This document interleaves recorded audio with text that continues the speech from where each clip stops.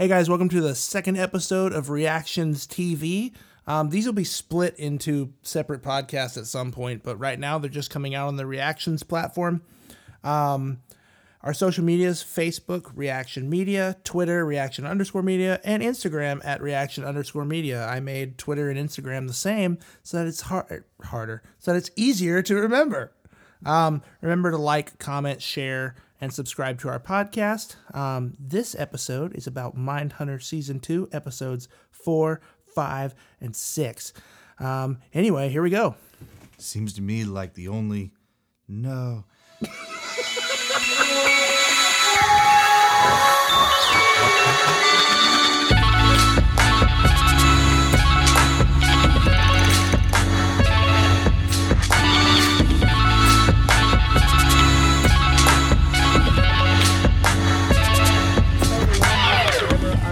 I'm totally going to be dancing at the start of the podcast when we're doing video. I feel like you should. I think it fits your personality. I mean, it's really not well. dancing. It's horrible. It's moving your limbs to the rhythm of the music. That's the definition of dancing. Okay. Yeah. Well, hey guys, welcome to Reactions TV. I already said that this was the Mindhunter podcast, but hey, guess what? This is the Mindhunter podcast, and we're going to talk about Mindhunter. He's Alex. This is David. I'm Alex. That's David. All right, David. Yeah. What are we doing? Episode 4. Episode 4. Highlights or just walk through the plot, or what are we doing? I mean, I don't care. Cool, man. So this is an okay episode, I think. This is when... You're talking about the podcast, or you're already just saying this podcast episode's okay? Or you're talking about episode 4? Episode 4. Okay, cool. This is when Holden and Tench get called down to Atlanta. Was it official business at this point? Official business? It wasn't. No? Not yet, because I don't think that happens until episode 6. Yeah, it's not happening until episode 6. Well, no, they get called down for... But it's not official until episode 6, because right here it says FBI is officially sent to investigate and catch the murderer. Well, they get called down for another thing. They get called down for... man. Another thing. And then Holden still wants to investigate the Atlanta child murders while he's there. Gosh, what's the other thing? It was a... These episodes are so much harder. Because they run together so much. Because, well, I didn't binge them, but... I did. Yeah. So, anyway, they get called down for something, which leaves Dr. Wendy and Greg to go interview... I still hate Greg. You still hate Greg? Yeah. Why? Snitch. Yes, it is hard to get over Greg that. the Snitch. Greg the Snitch. And I don't even know how he got a job doing what he's doing. When Wendy and Greg go to interview Elmer Wayne Henley Jr., which is... Well, I thought he was just the transcriptionist. Yeah, but he goes guy. in for the interview and, like, he bombs. Mm-hmm. And, like, by bombs, I mean, he's like, so... What was his first time?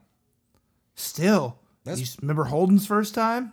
Well, but Holden had to recover from the panic attack in season 2, episode 1. I'm talking Holden's first time, season 1. No, I don't remember that at all. I don't either, but I'm sure it's better than Greg. I was hoping you had. Maybe Greg was not a natural. I think Greg is highly shocked by what he's doing in the FBI. He's like, I didn't think it was going to be like this at all. What'd you think about the guy they interviewed, Elmer Wayne Henley? So Elmer Wayne Henley, yeah, was a accomplice to Dean Coral. Yes, AKA.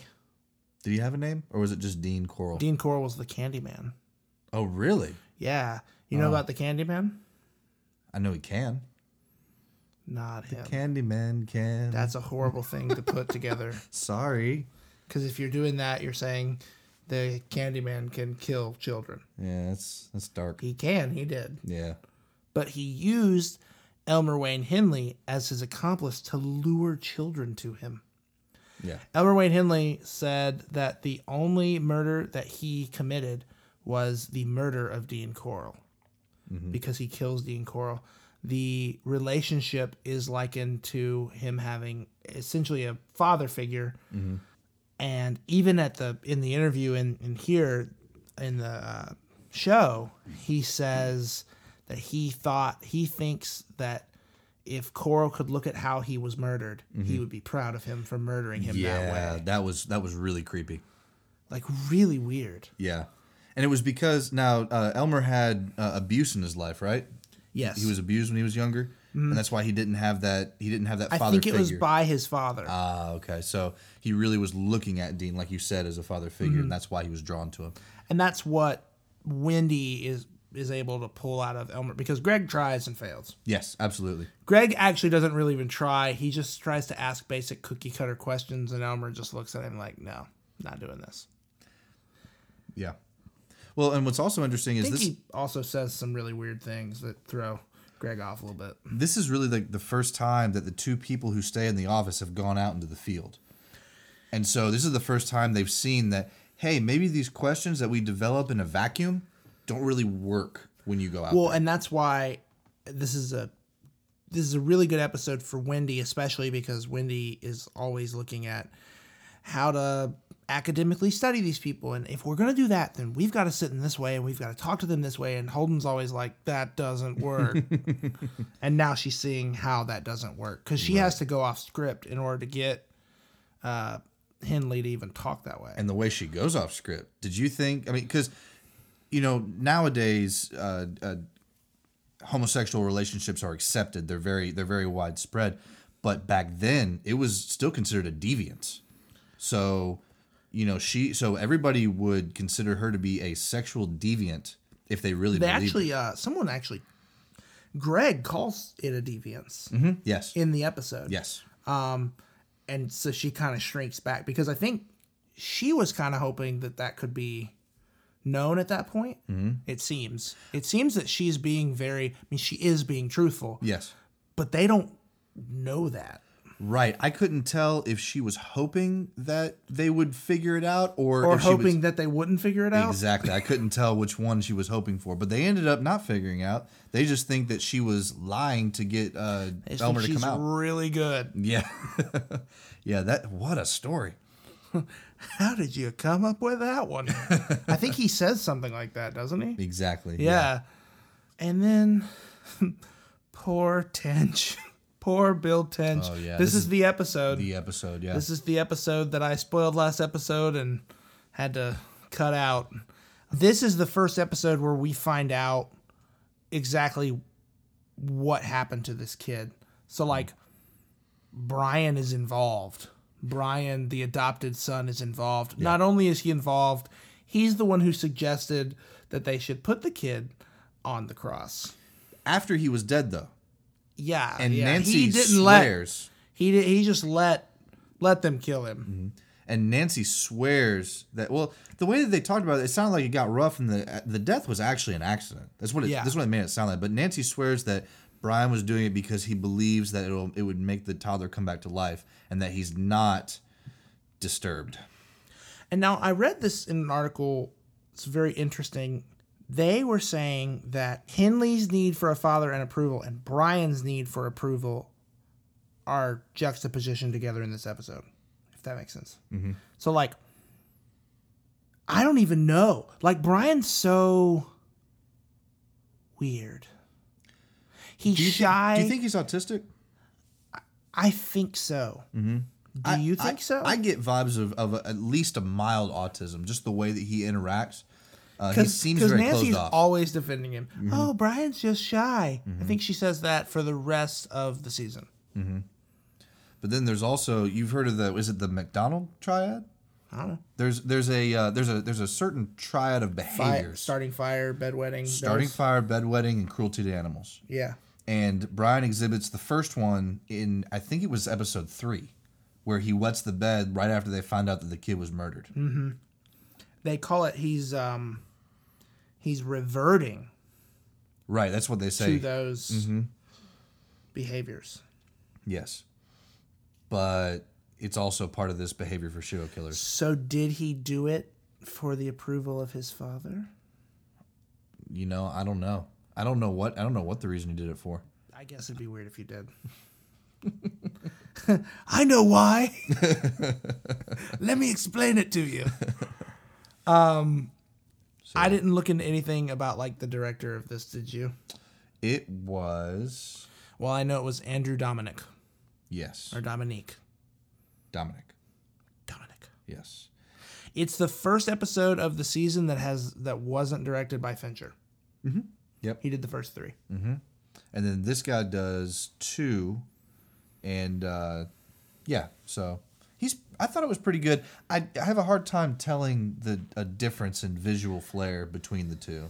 I feel like because the producers are the same, it looks very similar. Well, it's also that they're picked so well that they're able to keep the same tone. Like, it'd be weird. I mean, it'd be stranger if they had picked, I don't know, Quentin Tarantino. Yeah, like, I still think you would be able to tell. I still think he should direct an episode.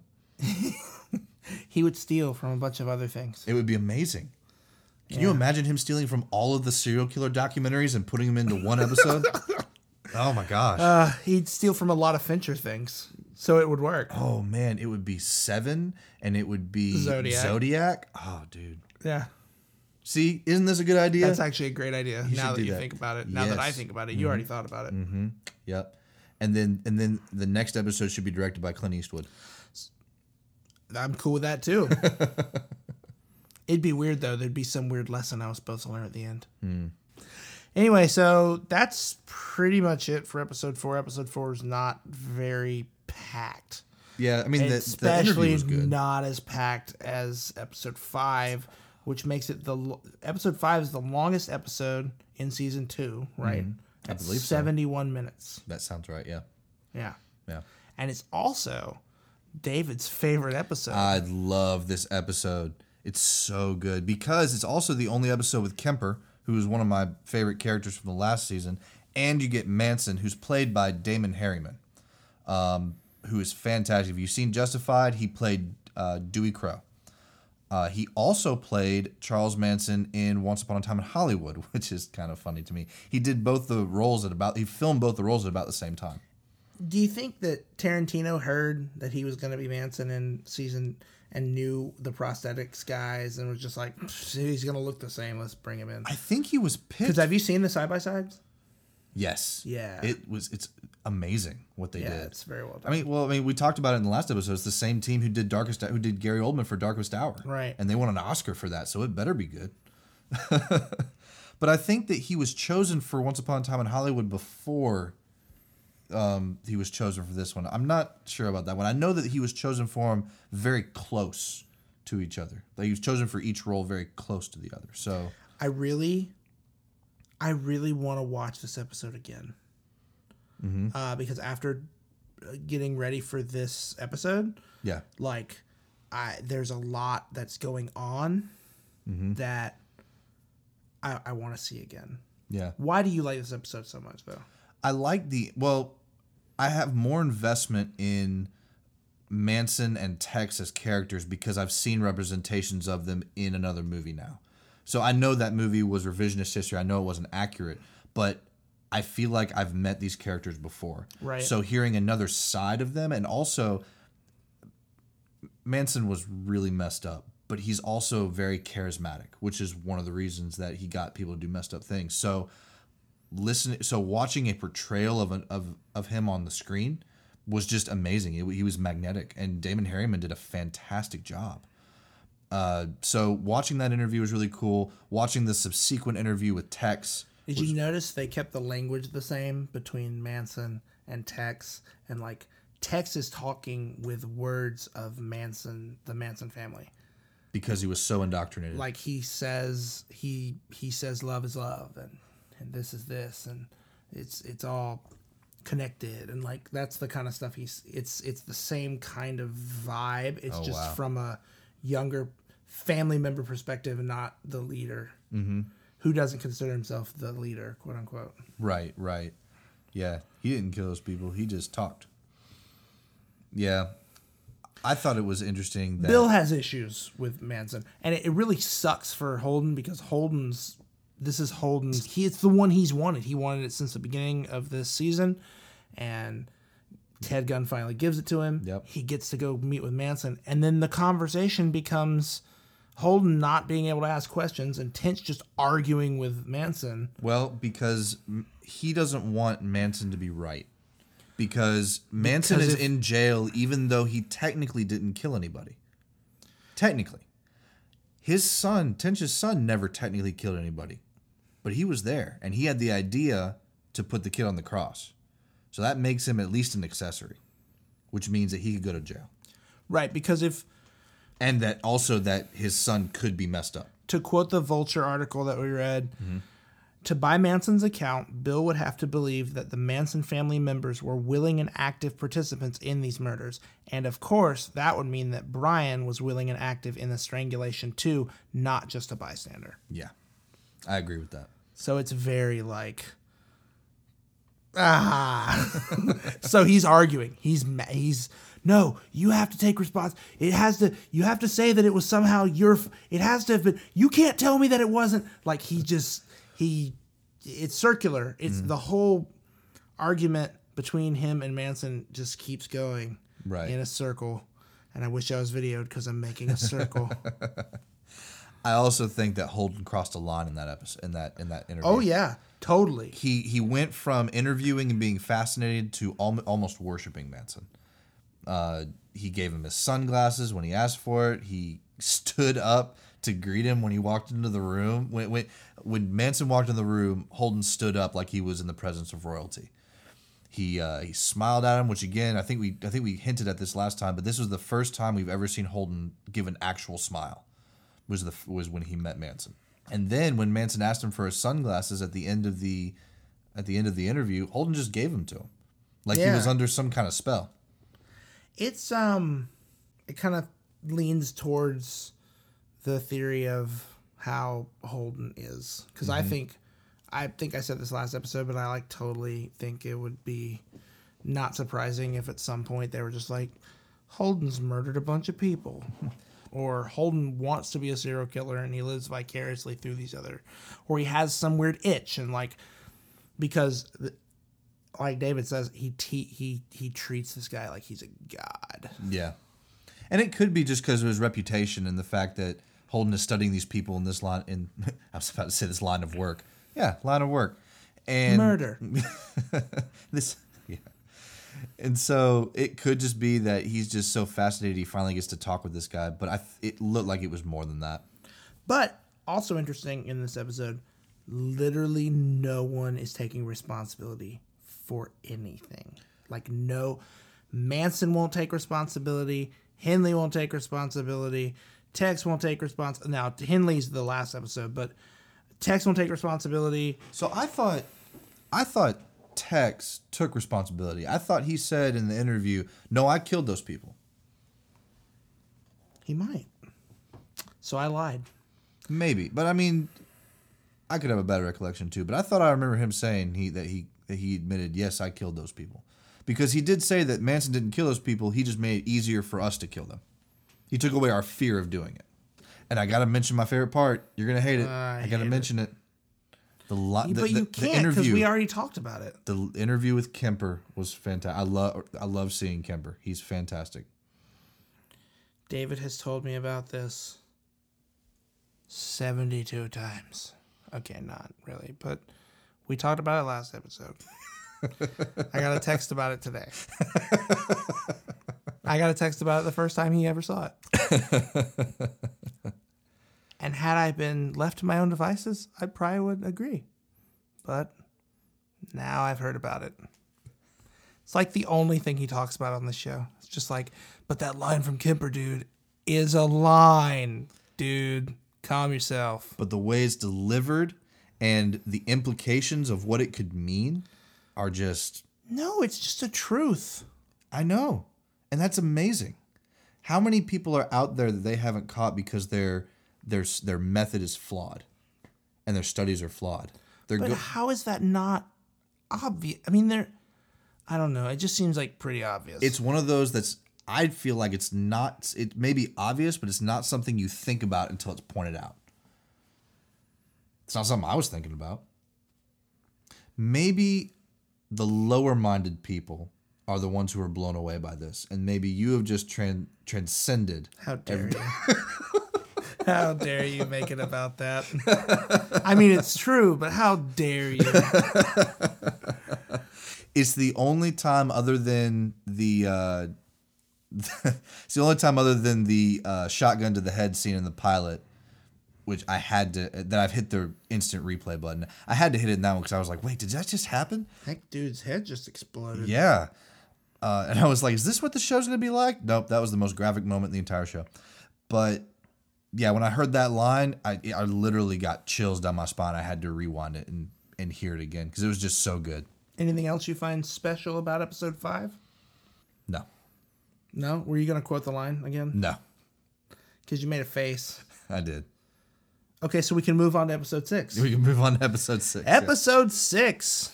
Director's change. Carl Franklin becomes the director. Mm-hmm. I'm going to post these Vulture articles in the episode description because there's a lot in there about why these directors are good choices for this show. Mm-hmm. And I don't want to talk about it because I don't know why they're good choices unless I literally just quote the Vulture article, which I have done, mm-hmm. But I don't think we have to keep going. No, as far as that goes. Yeah.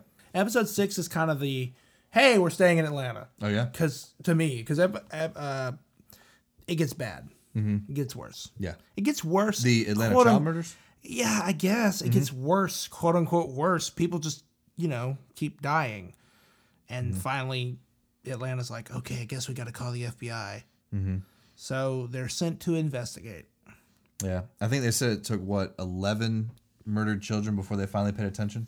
Yeah. It was a lot. It's a lot. I don't. Is that the number 11? It was going with 11. It was over 10. This is where they pick up Pickett Yarbrough. Yes. The plumber. And I thought that whole exchange was funny. They cut it really well because they go to the DA's office to try to get a warrant so that they can bring him in.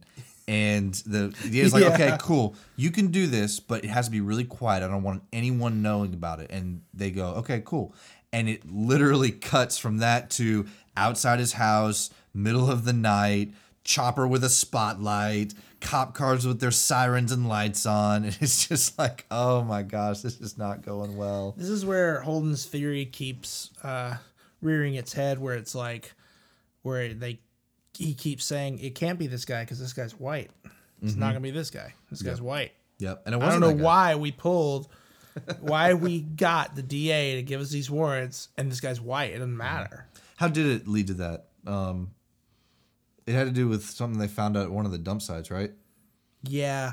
They found a magazine. Mm-hmm. Remember, they found a magazine. Yes. And it was near one of the bodies.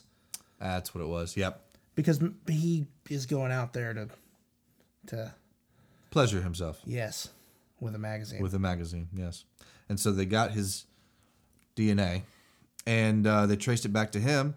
And yeah, okay. And then they're like, "Why do you have all this stuff in the back of your truck?" And he's like, "I'm a plumber."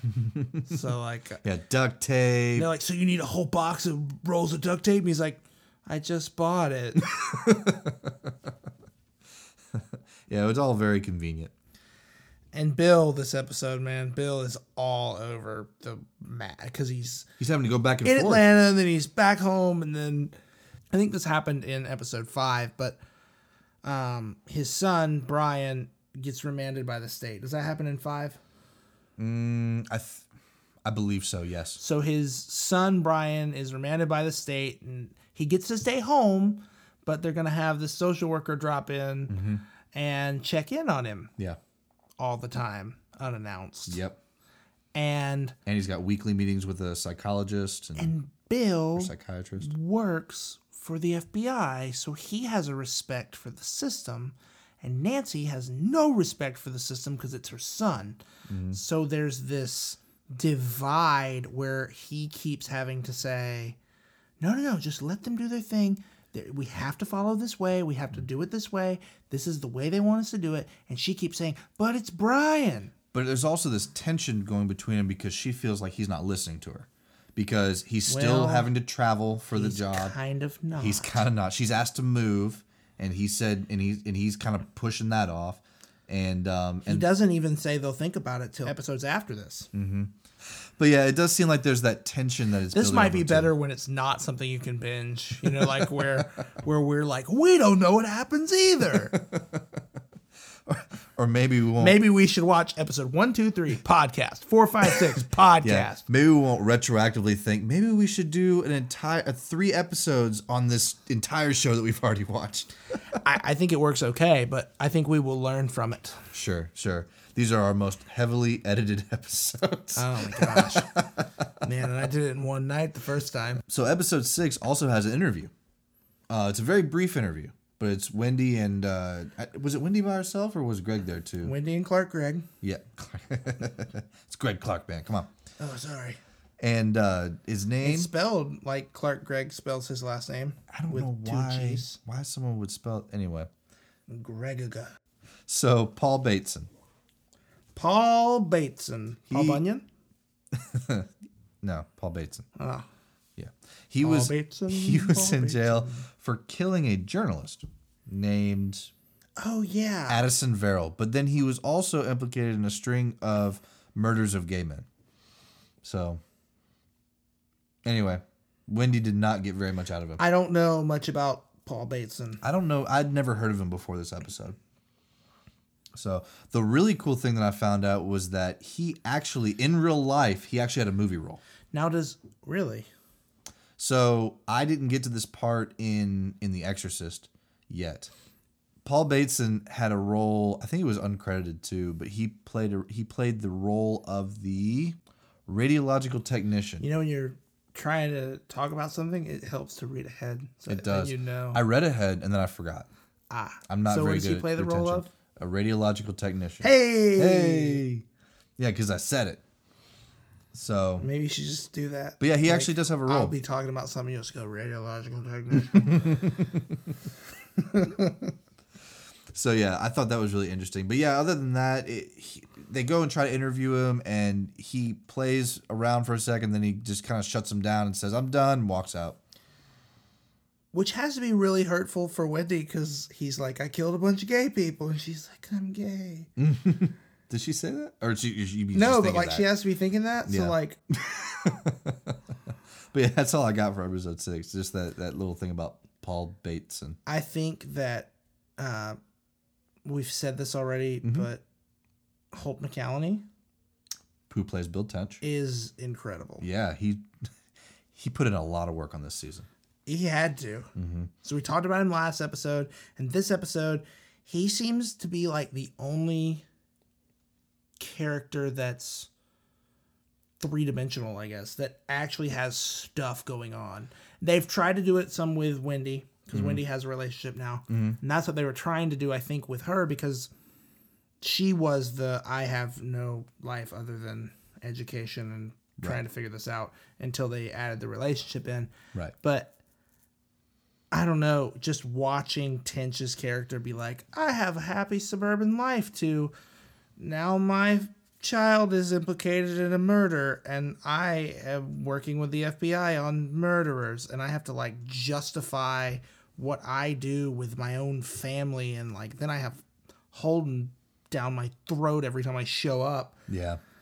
Do you think that it was because do you feel like his character was more one-dimensional in the first season? Yes.